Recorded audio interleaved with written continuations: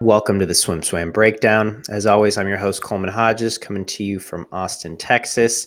Apparently, today we are the Corduroy crew. So we've got Yin Yin Lee as well joining me from Madison, New Jersey.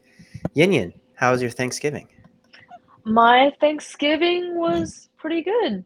Um, yeah, it wasn't very eventful, but it was fun Thanksgiving. I got really tired like immediately after I ate, and I couldn't really spend that much time with my family friends because I was just knocked out. But other than that, it was good. They say turkey does that to you, right? Yeah, Turkey makes you sleepy. yeah. I ran a 5K on Thanksgiving, and that made me sleepy also. Mm. So Yeah, you see, that's I was good stuff. gonna run a 5K, but I usually run the 5Ks with my dad, but he was sick this year, so we did Mm, not run a 5K. So I just ran for a good 45 minutes, like a few days afterward, just by myself. wow, good for Make you. up for it. I I ran a 5K and now I'm sick. Oh So me and no. your dad took like opposite paths. But yeah, it's all good. Good Thanksgiving. Hope everyone out there had a great Thanksgiving. And let's resume talking about swimming because Swimming, let's go. there's a lot to talk about. We saw our first week of mid-season invites.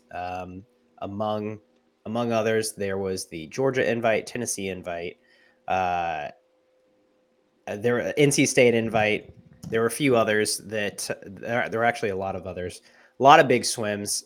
Yin Yin, let's start with you. What were your biggest takeaways from that first week of mid-season invites?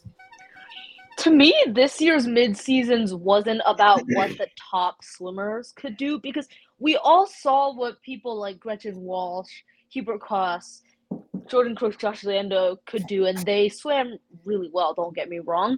But what stood out to me the most this mid seasons was the amount of swimmers that really emerged and came into their own, and very much so as a team.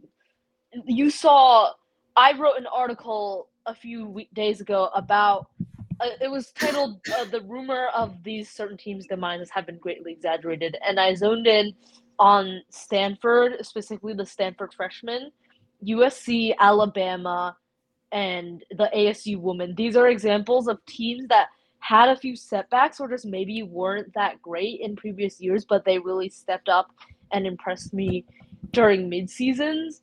And I want to add on other teams like Georgia, their women's distance free group, Dune Coetzee with the 440, 432, Rachel Steggy with the 435, and then you got the Michigan woman stepping up. Wait, no, I got it wrong. Rachel Steggy went 432, Dune Coetzee went 4035, and the Michigan woman with Hannah Bellard and Katie Crom doing really well, and they're starting to make some strides with Matt Bowie, Stephanie Baldacini. So to me, mid seasons, and I could go into more detail on this later if you want me to, Coleman, but to me, mid seasons was a lot about these new teams or just teams that we didn't expect to be really good really emerge this year, and I'm really excited to see how they can carry over to championship season. Absolutely. And I think this, to me, it goes back to what we were talking about a few weeks ago on this show, which was that because the regular season has gotten so much faster than it has in previous years, um, people are suiting up for dual meets very regularly. People are going really fast, unsuited in dual meets in October. Um, the midseason invites were not going to be quite. There wasn't going to be quite as much of a leap for those top athletes and for those top times, which I don't think there was. It's like we all thought Gretchen Walsh was going to go fast. We all thought, as you said, Josh Leando, Jordan Crooks. We all thought they were going to go really fast, which they did. All have nation leading times at this point. Uh, so there wasn't that big leap, or we didn't see our expectations get blown away. But what we did see was that the rest of the country and a lot of those, non all-star swimmers, but still really, really good swimmers are dropping a lot of time or are getting those swims that are kind of turning heads or popping some eyes.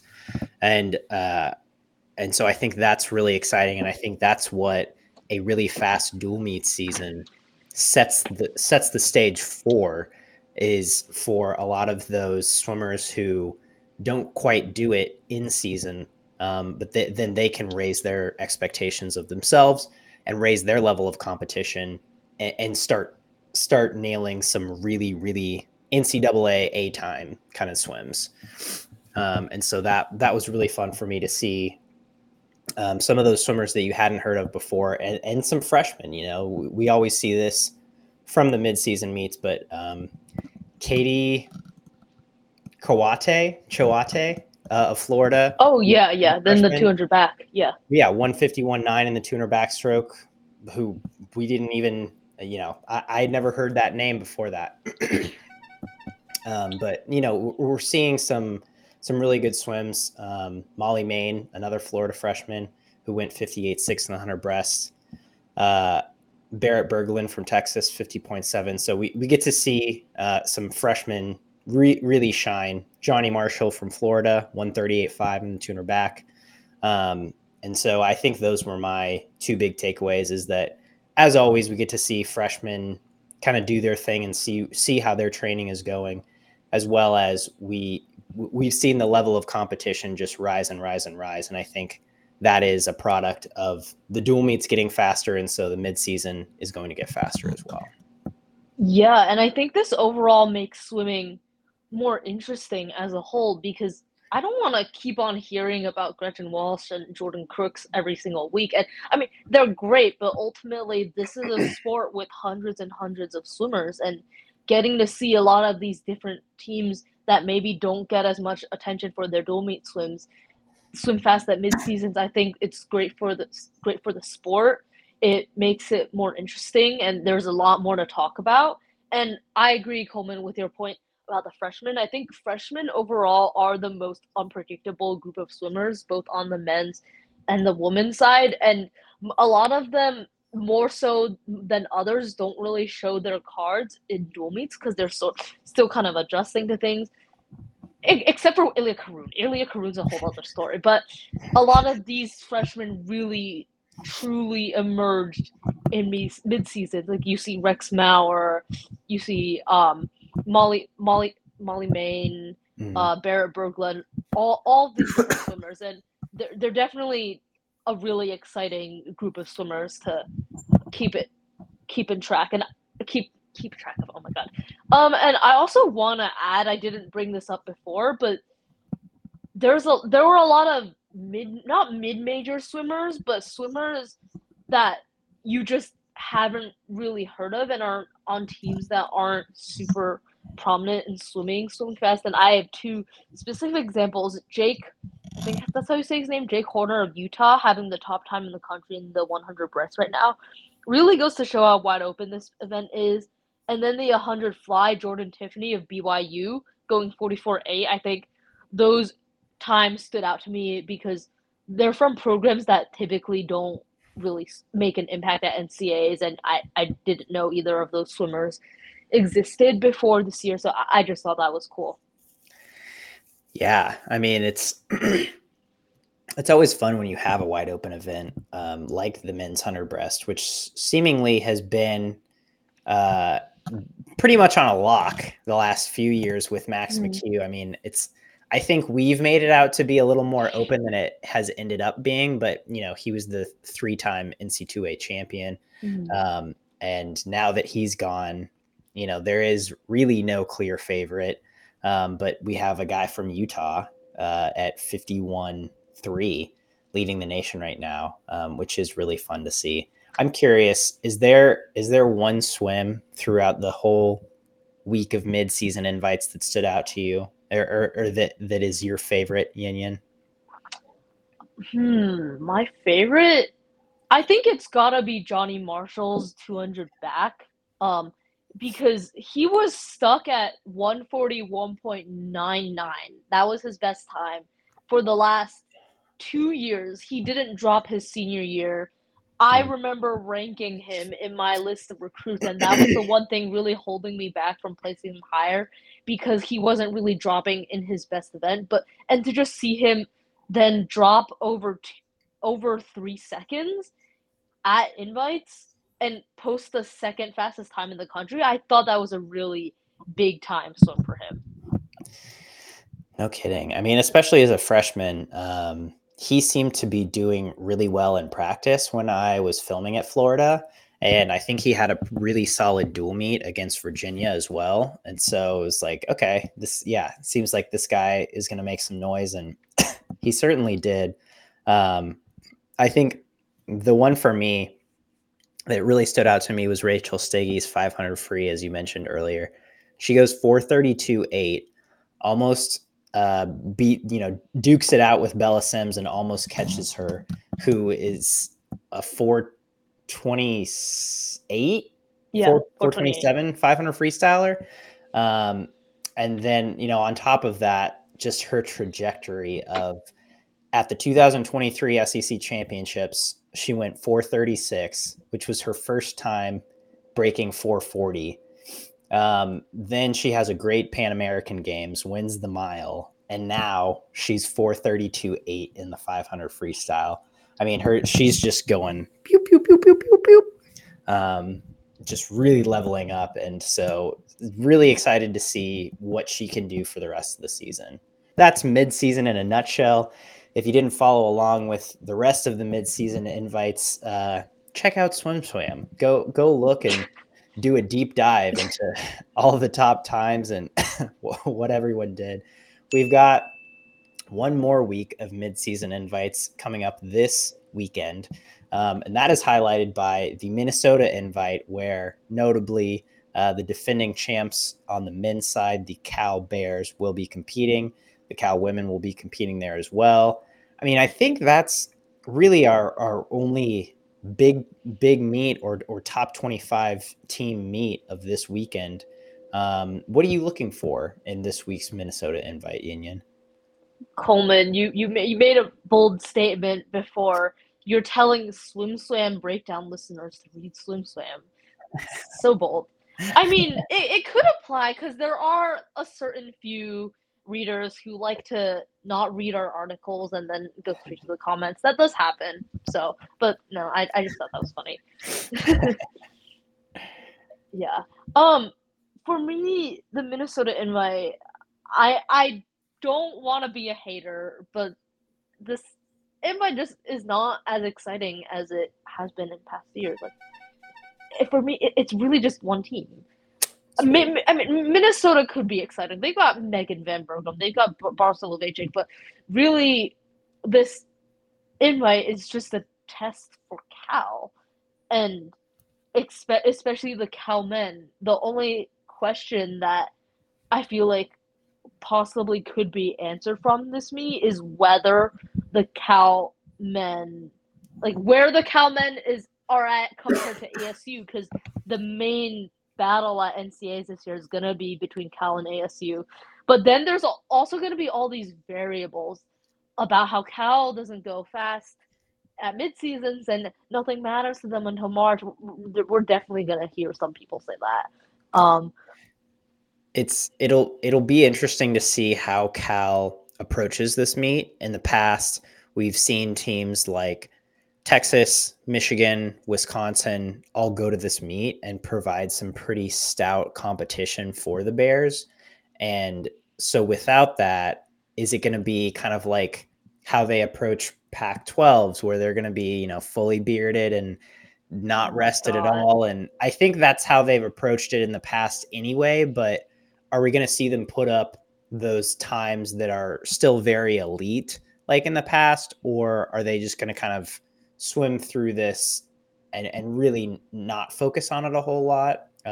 It'll be interesting to see if their approach differs at all from past years. Oh, for sure. And especially since the battle between, there's like a deeper narrative between the battle between Cal and ASU at NCAAs, because it's a battle between two teams with completely different approaches to the season, because you've got ASU suiting up every single meet, and then you got Cal, which is probably the most quote unquote nothing matters until March archetype team in the nation, at least in terms of top teams. So these are two polar opposite teams going at it, and they're the two top teams in the country. And I just think that's really interesting. And that's why I'm also curious to see if Cal's going to change their way of approaching mid seasons with what's going on with their rivals. And to me, exciting the thing I'm most excited about for this meet is again to see the freshmen because the Cal men and the women as well have some pretty good freshman talent. On the men's side, they've got Aaron Shackle, who I feel like we haven't seen too much of him this season. Keaton Jones, Roman Jones, Rob Alexi, and then Catherine Hazel on the women's side. I'm always excited to see how the freshmen do, and mid-season is really one of the meets where they fully show their cards. So that's what I'm most looking forward to alongside the whole ASU versus Cal narrative. Well, I feel like those two play into each other a lot, right? Because if Cal is going to defend their NC2A title this year, they're going to need some of those freshmen to step up and at least, I think, qualify for the meet or kind of raise that bottom floor. Whereas like ASU, we know that they have freshmen who are rolling and who are already not only have already qualified for NC2As, but are already scoring on paper. And Cal does not have that boost from their underclassmen yet. So it will be interesting to see, if any of those freshmen can really show out and make a statement of, all right, we might be able to contribute at NC2As as well. Because I think that'll be a big part of them defending their title if they're going to get past ASU. Yeah, and Coleman, I think we talked about this a few months ago when the season first started on how ASU has freshmen who we know are going to make an impact right away, whereas Cal has more top freshmen. And it's sort of about whether Cal's freshman class combined can outscore what ASU has in Ilya Karun, maybe one or two big stars, versus Cal's batch of stars that maybe aren't on the level of Ilya Karun yet, but they're really going to be the X factor in deciding which school comes out on top. Yeah, absolutely. So be paying attention to the Minnesota invite this weekend. We'll have full coverage on SwimSwam as always. And the other big meet happening this weekend in Greensboro, North Carolina, is the U.S. Open. I wasn't even going to go to this meet. I thought it was going to be kind of a sleepier meet until Psych Sheets came out 5 days ago. And Mel called me and was like, Coleman, you're going to this meet. No ifs, ands, or buts, because everyone and their mom is going to this meet. We got Caleb Dressel. We got Katie Ledecky. We got Summer McIntosh. We had Leon Marchand. He has since pulled out with illness. Michael Andrew, Ryan Held, Brooks Curry, Ahmed Hafnaoui, Carson Foster, Shane Casas, Kate Douglas, Alex Walsh, Gretchen Walsh, Tori House, Lily King. That's like the tip of the iceberg. It's the Avengers. It's everyone is going to this meet. If you are a U.S. swimmer or a non-U.S. swimmer training in the States, and even some non-U.S. swimmers who don't train in the States will be here as well. It is a stacked meet from top to bottom. Famously, it filled up in 3 hours or something, and now we kind of see the reason for that. Give me your top couple 1, 2, 3 storylines that you're most excited for this meet. What are you going to be looking for at the U.S. Open? Coleman, I don't know why you thought this meet was going to be a snooze fest. Come on. Major long course meet. I think not during mid-seasons, before an Olympic year. I think it's because it was in Greensboro mostly. There's no direct flight to Greensboro, so I didn't want to go for that reason. But then also it was like, I don't think people are going to show up to Greensboro, or like, I didn't think everyone was going to show up to Greensboro. And how wrong I was. Come on, it's in Greensboro literally every year, and people show up. But I'm excited for this meet for 2 reasons. One, because it is this big pre-Olympic year long course meet, I think everyone's looking to get long course swimming in, so everyone's pulling up. And I said this in a tweet yesterday, but this is the most excited I've been for a non-trials or championship meet this entire Olympic cycle. I have never looked forward to a meet of this caliber, no stakes, as much as this one. And I'm also excited because this is my first time actually sitting down and watching swimming since World Championships because I haven't had the time to do that, and I'm finally getting to do that this week, and I'm really excited to do that. And answering your question about top matchups, obviously you know I love the women's 200 IM, and this race has gonna have all the major players that I thought we were gonna have at Worlds, but some stuff happened because we've got Kate Douglas, Alex Walsh, Summer McIntosh. We're really only missing Kaylee McEwen because the Australians are doing their own thing. But I think the Aussies if have. the Aussies came to Greensboro, my mind would explode. Yeah, Australia to Greensboro, North Carolina. But I think the Aussies have some of their own domestic meets going on as well around this time. So it'll be interesting to see if McEwen shows up to swim at those meets, and we can compare her 200 IM time to the times we saw from Walsh, Douglas, and McIntosh at this meet. I just really hope nobody scratches because the 200 IM happens on the same night as the 50 free and the for the 400 free, and those are events that Summer McIntosh and Kate Douglas swim. So please, nobody scratch. I really need to see this event.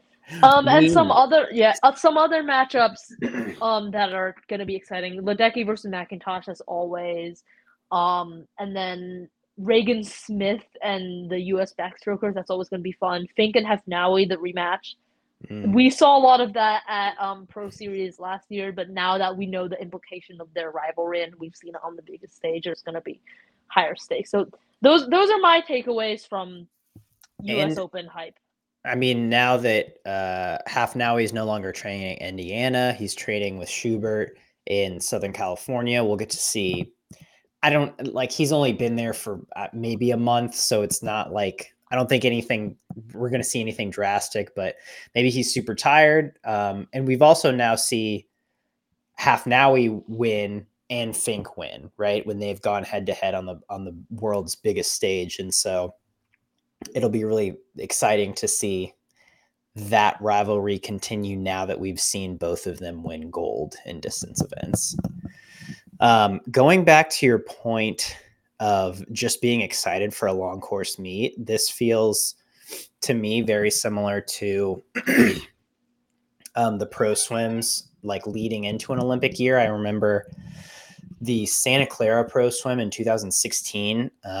Sun Yang was there. I think Park Tae-hwan was there. James Magnuson, I believe. It's like you saw a lot of big international talent traveling to get in really elite long course race reps and to race some of the best in the world. And those, it made it so exciting to see all of these, not just US athletes, but international athletes gathering at this one meet to just, get those reps in of racing the best of the best. And to your point, this very much feels like that. I don't think we're going to see any of the other pro swims have this kind of a turnout. We only have 3, Knoxville in January, Chicago or Westmont in March, which is suburb of Chicago, and San Antonio in April. And maybe Westmont in March, but again, that's kind of wonky with the college season. I just don't think, because of timing and location, none of those seem like they're going to get the turnout that this US Open is getting. But because this is right before Christmas, it's right after midseason invite, so all the college teams want to go. And again, it's right before Christmas, so kind of from an international perspective, it makes it a little more enticing. But for what the stars have aligned at this meet, it seems like, and so it is really exciting, and we'll get to see a lot of great matchups. And I think this is a great way to kind of kick off that Olympic year, or pre-Olympic year, as it were. Yeah, I think there's going to be a lot of great matchups. I'm excited to see Caleb Dressel. I want to see what he's got long. Yeah. We Yeah. saw him have some really good short course races at the UVA Florida dual meet, which I was fortunate enough to be there for. And that was really exciting. And we got to hear some insight from him about that. And so it'll be great to see what he can do suited up and long course at this meet, I think. Yeah, I'm really excited for this meet. One of the reasons why I'm excited is because it sort of rips the Band-Aid off for a lot of these American swimmers who we haven't seen compete since either nationals or world champs. So this is almost half a year without seeing a lot of them swim if they don't really compete in college. And I think this can answer a lot of questions we have about the Americans that has sort of been building up over the last few months, especially since they struggled at World Championships.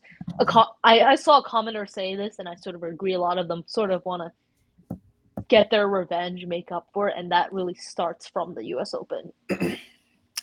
Agreed. So yeah, it'll be a really exciting meet. Follow along on SwimSwam, obviously. And then just a couple months after the US Open, we have got another long course racing opportunity in the 2024 World Championships in Doha. Real wrench in the system. A lot of thoughts on this one. The US finally named their roster for this meet. Just 18 swimmers, including 5 women and 13 men. And from that, I think, to me, the most interesting narrative was that you saw a lot of you saw pro groups really going one way or the other, right? All of the Texas men who were eligible are on this team. All of the Virginia men and women who were eligible on this team, or who are not in college. Yeah, so this is purely pro groups. You got the 2 Sandpiper women, they're going for it. But then no pros from Florida, no pros from Arizona State. Only Hunter Armstrong from the Cal contingent. And so it's like you really got these pro groups leaning one way or the other, right? They're either all in or all out. And to me, that shows that the philosophy heading into this is that you either don't want to travel internationally during an Olympic year so that your training cycle doesn't get messed up, and you cut out the factors, you cut out the what ifs, and you're just staying at home preparing for Olympics. That's the goal. Or you're using this as preparation for the Olympics, and you're saying, hey, I get practice traveling internationally, I get practice competing internationally. This is a good thing for me. And it's far out enough from the Olympic trials where it's not really going to affect how I perform there. What's your philosophy in this, Yin Yin? What do you think is the right decision?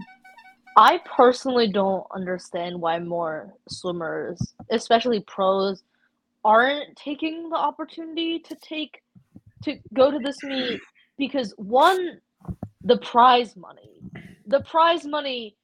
people keep on complaining about how swimming is not a sustainable sport for pros and that you don't earn enough money by swimming. But here you've got this very low stakes meet that's not going to be as competitive as it has been in past years, and you're getting $20,000 for winning, and you're getting money for placing top 8.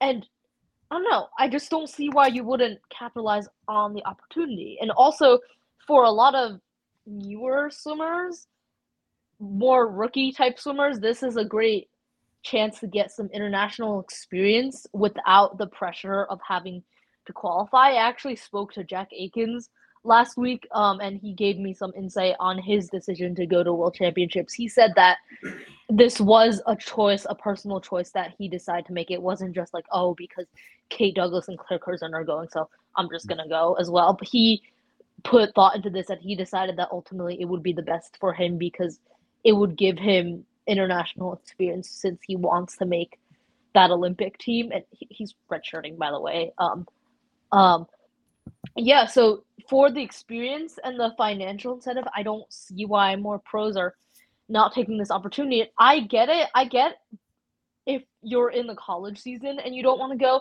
but this whole I'm not gonna do this to focus on the Olympics. Maybe it's because I'm not a swimmer, but I just don't get why you need to have 6 months of just training and nothing else just to prepare for one meet that only happens every 4 years. You don't see that in any other sport. In track and field, you see athletes at Diamond League meets all the time. In other sports, they have games every week, even though they also have a big competition at the end of the year. Swimming is really one of the few sports where you just spend so many months isolated in this state of training and not get the opportunity to compete. And I just don't get why people would willingly do that. I would be bored out of my mind and going insane.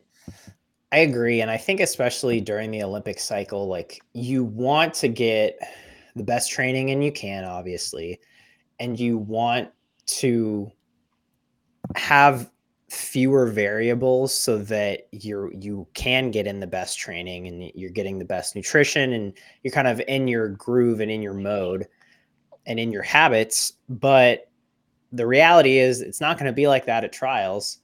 It's not going to be like that at the Olympics. And that just gives you more time to think about Olympic trials and the Olympics, right? And to potentially psych yourself out. And this is kind of an extreme example of that, but I'll go back to James Magnuson, who I think before the 2012 Olympics, Australia had their trials in like March, I think, March or April, which a lot of countries do.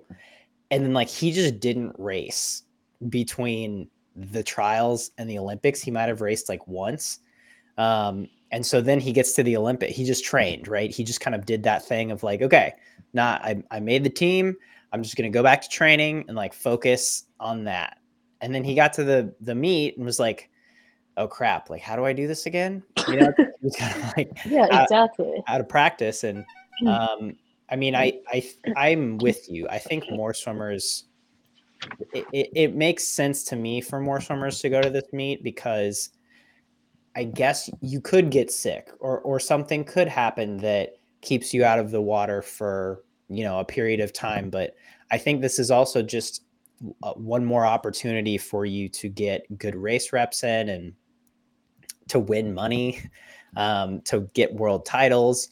It's like, this is kind of a joke not a joke world championships, but Mickey Mouse. Mickey Mouse World Championships, I think, is a great way to describe it. Yeah. And so, like, for someone like Katie Ledecky, I understand not going, which pains me to say, but I think for other swimmers, it's like, it would be nice. It would be nice to see them race. And I don't think it needs to be that serious of a thing. But to your point, I'm not a swimmer. I swim in high school. So they obviously are making what they think is the best decision for them. And to be totally fair, I think it's easy for us from the media side to say That's this. true. So, that's just our take. We realize Yeah. there are other opinions and takes, but it is a little disappointing to see such a small roster. But I think it will be exciting to see those who are on the roster compete at this meet. It'll just be a fun meet to cover, I think, period. Yeah, I'm really excited for this meet. Yeah, just because it'll be, I think, so nuanced, right? The people who are there will probably be swimming pretty fast, and we'll see who ends up being there. So feel free to yell at us in the comments about how insensitive we are. Please do. Yeah, we would love to hear your takes on the 2024 World Champs because everyone's is going to be hot, I'm guessing. So on that note, let's transition to sink or swim because I want to start with actually a surprise sink or swim relating to these World Championships. First up today on sink or swim, will not going to the Doha World Championships affect Katie Ledecky's legacy? Sink or swim. And I say this because technically on paper, her streak of winning 6 straight 800 free world titles will be broken because she will not be at the competition. I'm gonna sink it. I know I was giving swimmers crap for not going to this meet, but ultimately this is a low stakes meet. I don't think it quote unquote counts as a legitimate world championship. So not going to a meet that a lot of people aren't going to is not gonna affect Katie Ledecky's legacy. Maybe in the eyes of the mainstream media, if they see there's like a gap in her 800 free streak, it's not she didn't win the 2024 world title. Maybe people are gonna think that it negatively impacts her legacy, but to the swimming world, no, it does not. Yeah, I have to sink this also. I just thought it would be a fun question. It is unfortunate that the media cares more about historic things like The media than swimmers do. Like, I wish Katie Ledecky would just be like, oh yeah, I'm going to this meet and only swimming the 800 free so that my win streak continues, or just like swam a normal slate of events. But she's not doing that because she cares a lot more about the Olympics than she does this Doha World Championships, which I think is totally fine. I don't think this will affect her legacy. People will probably put an asterisk next to like her win streak, but her undefeated streak will be intact. And I think that is really what matters most. She's already the only person to ever six-peat at a world championships.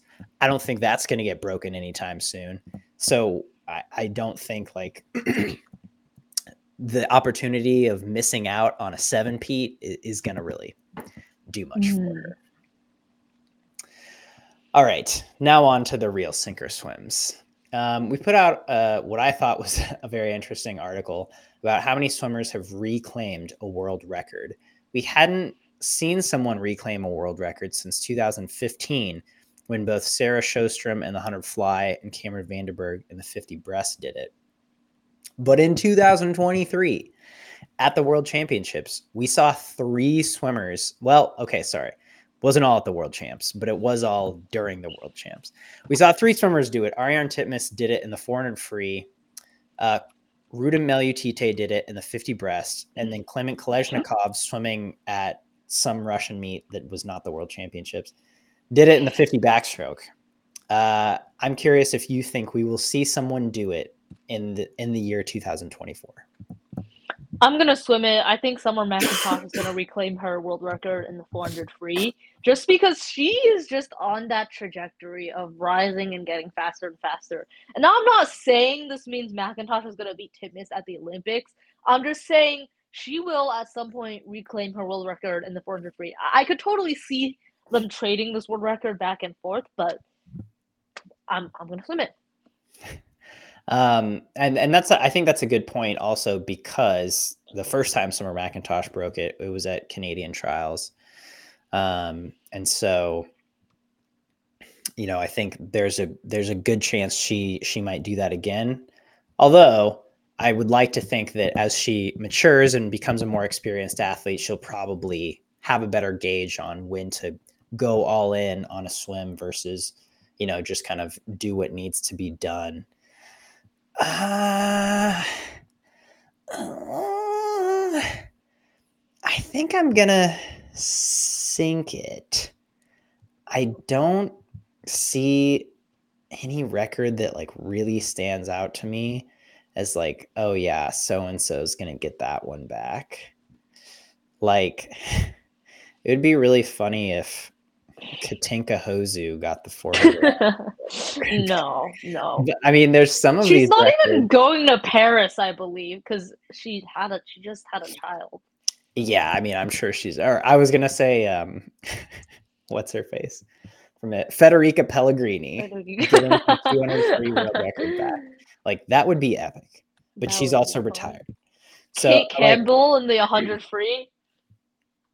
I was wondering about who had.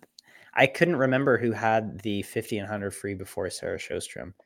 Um, I think it was Brita Stefan in the 50, I believe, and then Kate Campbell in the 100 free. that sounds right. I like that's. I feel like there's a legitimate shot there. Although, dude, Kate Campbell just swims so fast when she doesn't need to, or on relays. But then, like, in individual finals, I think historically that is not when she swims her fastest a lot of the time.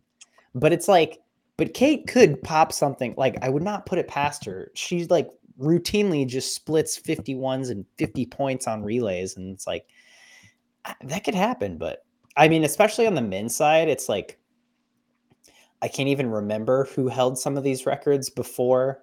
Like, I mean, because a lot of them are from the supersuit era. So it's like, obviously, that's not going to happen. For the men, the two main ones are Chacon breaking Murphy's record in the 100 back, and then Chin Haiyang breaking Zach Cook's record in the 200 breast. Okay. And it's like, I don't think Ryan Murphy is going to go 51.5 in the 100 back. Do I think he could win another Olympic gold? Yes. I don't think he's going to go 51.5. Do I think Zach Cook? Dude, it's like he is in his prime right now. But 205.4 is so fast. Like, he would have to drop yeah, so I'm going to sink it. I think it's a really fun conversation to have. I think that could happen, but I'm going to be a pessimist today. I don't know. I just think it's really funny every time we bring up Kate Campbell. Like, she's just become this lightning rod of discourse this year. It's funny. I'm just gonna admit this, but I was the one who created the list of swimmers for the Thanksgiving tables. That social media post we made on Thanksgiving, and I knew I had to put Kate Campbell somewhere. I thought that was really funny. That is maybe the best nickname I've ever heard someone been given. Lightning rod of discourse. Which is great. And like, I have sat at a lunch table with Kate Campbell. I think Kate Campbell's a great person. That another benefit of the ISL. You got to mingle with athletes. I think Kate Campbell's great. I think she's she's one of the best athletes our sport has ever seen. But she is a lightning rod of discourse at this point.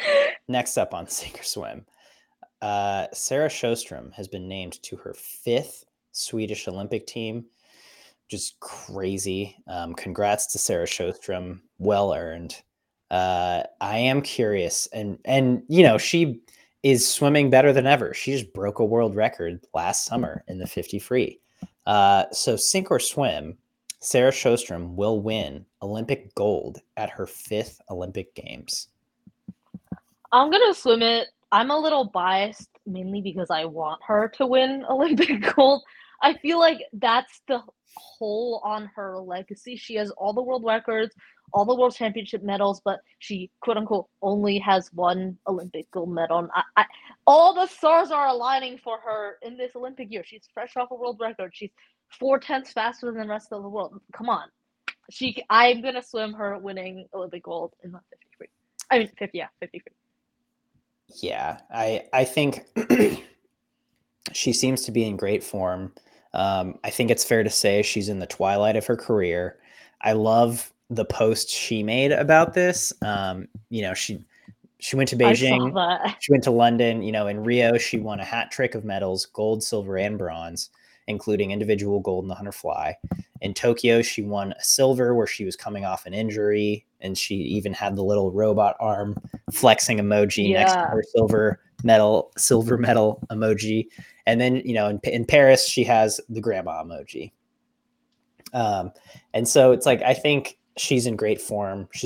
I'm guessing she's enjoying what she's doing, barring she doesn't slip on ice again and break her elbow. Knock on wood. Knock on wood. It's like, I think she's in great form. I think the 50 free is hers to lose if she's going into Paris in top form. So I'm pulling for Sjostrom. Do you remember who won the 50 free in Tokyo? Emma McKeon. That's right. I looked at this yesterday when I was researching this. I keep forgetting about Emma McKeon because she's been kind of quiet the last couple of years. Yeah, yeah. I mean, She's been quiet before Tokyo, exploded during Tokyo, and then was quiet after Tokyo. I don't know. which like quiet relatively. Like she still swam really well at World Champs this past summer. She just didn't win 7 golds like she did in Tokyo, or however many it was. Was it 7? 7 medals. 7 medals. Okay. So Emma McKeon definitely a contender, but I think Sjostrom has it if she's in good form. All right. Next up. Do you think that the 1000 freestyle should be eliminated from dual meets? This was our SwimSwam pulse last week. 53.7% said no, we should keep the 1000 free in college dual meets. 26% said yes, we should eliminate the 1000 and add the 1650. Wrong. And 19% said yes, we should eliminate the 1000. 500 free should be the longest event in a college dual. Okay, I'm gonna say yes. We should keep it, but we should place the event in an other time slot because I understand the complaint about how you're all excited watching the 200 medley relay, but then you get a bunch of heats of the 1000 and it kills all the excitement. I totally get that. I don't really know how we can solve that, but I understand the complaint. But also, distance swimmers are people too. You can't just leave them with no appropriate events to swim or force them to sprint just because they're not entertaining enough.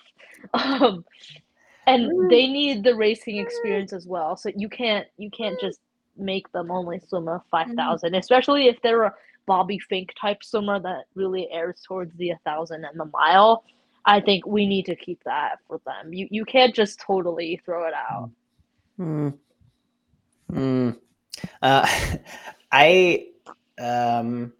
I think the 1000 should be eliminated from college dual meets.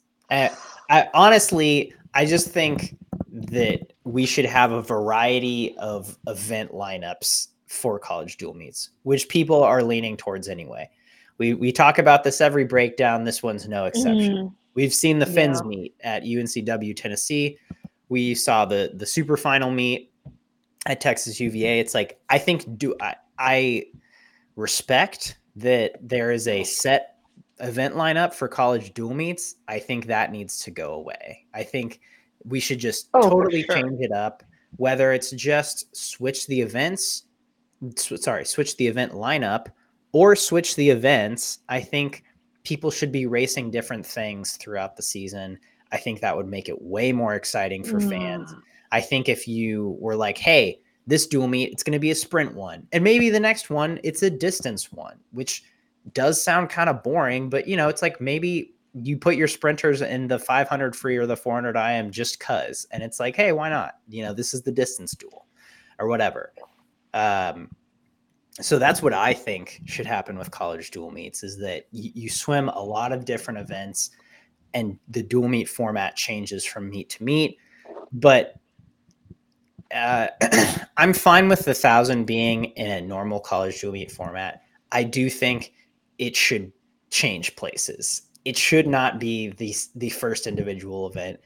Like you said, Yin 200 medley relay gets a lot of hype and excitement going, and then right into the 1000 just kills it all. And if you've ever been to a dual meet, you know that is the case. Put the 1000 much later, or put it during diving, or do something else, because it's like we want to see quick bang boom, yeah, lots of cheering, lots of hype, and it's like that really sets the tone for the rest of the meet.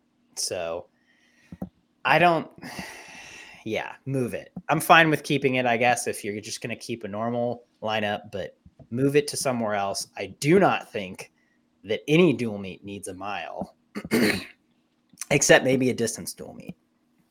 So that's my take. You see, I don't like the idea of different format dual meets throughout the season because that's just too confusing, and we want swimming to be understandable. Imagine a basketball game with different formats throughout the season. Like imagine a college basketball team that has a designated game where they're only allowed to shoot threes. Like, wouldn't that be so confusing? Okay, that would be I would watch that. But there's a team that does that. I think it's Grinnell, right? There's like a team that only shoots threes. Anyway, not important. I just watched a video about it the other day. The point, but this isn't basketball. This is swimming. Like the Cal Stanford triple distance meet, for example, where you do a 50, 100, 200 of whatever stroke, or 100, 200, 400 IM, or distance people have 200, 500, 1,000. Like that's a cool meet, and they do it every year. And it's just something different. Like I want meets like that, or like the Fins meet, or the super final meet. Like you get excited for it because it's something new and different. And I think it would work in swimming. We're already seeing it work.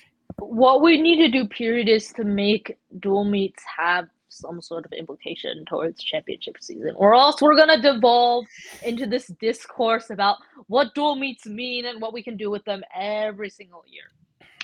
That's a good point. Anyways, all right, that's enough talk about the 1,000. Yeah. And finally, today on Sink or Swim, this article just came out. Russia floats the idea of dual meet with U.S. after 2024 World Championships in February. I thought this was a joke article at first. I'm surprised this is not April Fool's. So Sink or Swim, U.S. dual meet with Russia. No comment. No comment. I'm just very confused. I have so many questions and probably won't get any answers. I'm just gonna say no comment. So I want to read some quotes from this article. Vladimir Salnikov, who's Russian Swimming Federation leader, said on Saturday he approached USA Swimming with a proposal to face off in a dual meet next February, immediately after the 2024 World Champs in Doha. I approached USA Swimming about holding a match immediately after World Champs in Doha, Salnikov said.